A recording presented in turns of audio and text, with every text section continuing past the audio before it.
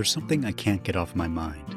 We know how to solve the climate crisis. We've identified the problem, and we have the technology. So what's getting in the way?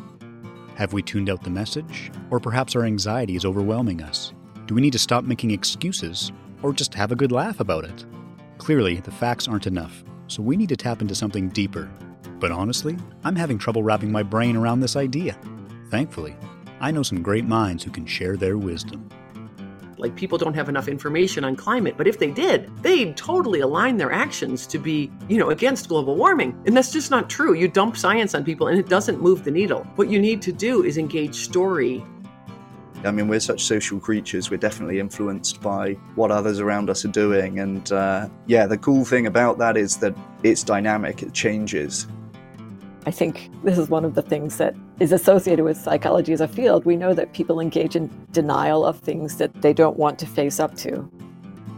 Behavior change starts with recognizing that you do have a problem, rather than just saying, I'm not a very good environmental citizen. Well, in which way and why? And I think it's important to identify these things because it means that we invest time and resources in strategies that are not effective. And most of our brains, they don't grasp them. We just have the idea that, climate change is happening. But what is exactly climate change? How does our brain represent that? Coming soon, I talk with experts from around the world all about changing minds when it comes to the climate crisis. This isn't about convincing people there's a problem. That's a no-brainer. I want to explore the psychological barriers that prevent us all from acting.